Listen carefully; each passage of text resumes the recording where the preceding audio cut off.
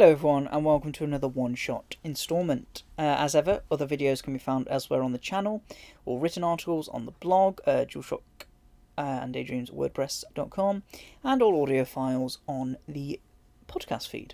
But let's get into it. So when I come to think of it, I haven't actually played that many games in which I am a werewolf. I did briefly get to have a stint as a big hairy beast in Skyrim, thanks to some of the DLC, but that's possibly the only game in which I can actually think of that I've had a chance to do so. That's of course not me saying that there aren't games out there that feature werewolves, I'm just talking from personal experience. That said, I have to give kudos to Werewolf the Apocalypse Earthblood, because damn did it make me feel like a primal beast. Now before we continue, I do have to admit that I didn't finish the game in its entirety. I got stuck and became frustrated with how to continue. As such, I called it a day before I began to feel too harshly of the game, but with that out of the way, it's time to get into the purpose of this one-shot, which is to commend the game in how it made me feel like I imagine a werewolf does when it goes into a frenzy.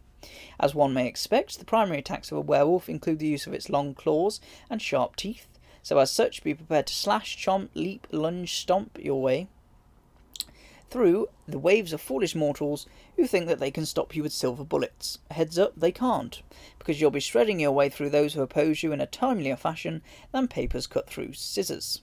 Or rather, scissors cut through paper, depending on your viewpoint. Now, seriously, the power of the beast is on full display and it feels brilliant. One thing that did initially make me wary of the direction the game was going in is how it appears to incentivize using a stealthy approach to each encounter, as you don the form of the timid wolf persona. Thankfully, this is not the case though, and you're free to slash apart anyone who stands in your way, because let's be honest, if the game is giving you the toolset to become a fearsome beast, capable of evisceration on par with that of Wolverine, then why would you choose to be stealthy? The controls felt responsive and not like you're a lumbering hunk of muscle, which is good. And there are two stance modes that you can adopt, one more agile whilst the other is more heavy hitting. There's some variation to be had with the playstyle there too. Each has its own set of powers for you to utilise, so take your pick, but personally I often chose the more agile stance because I enjoyed leaping around like a murderous ballet dancer.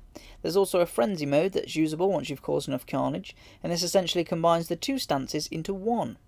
So I want to finish with mentioning how you can perform execution moves on enemies.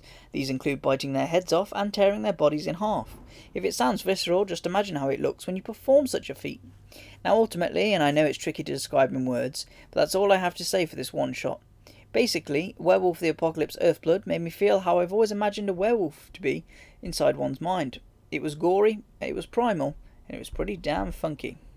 As always, thanks for checking this post out. It's DualShock Dreams on Twitter and DualShock_and_Daydreams on Instagram.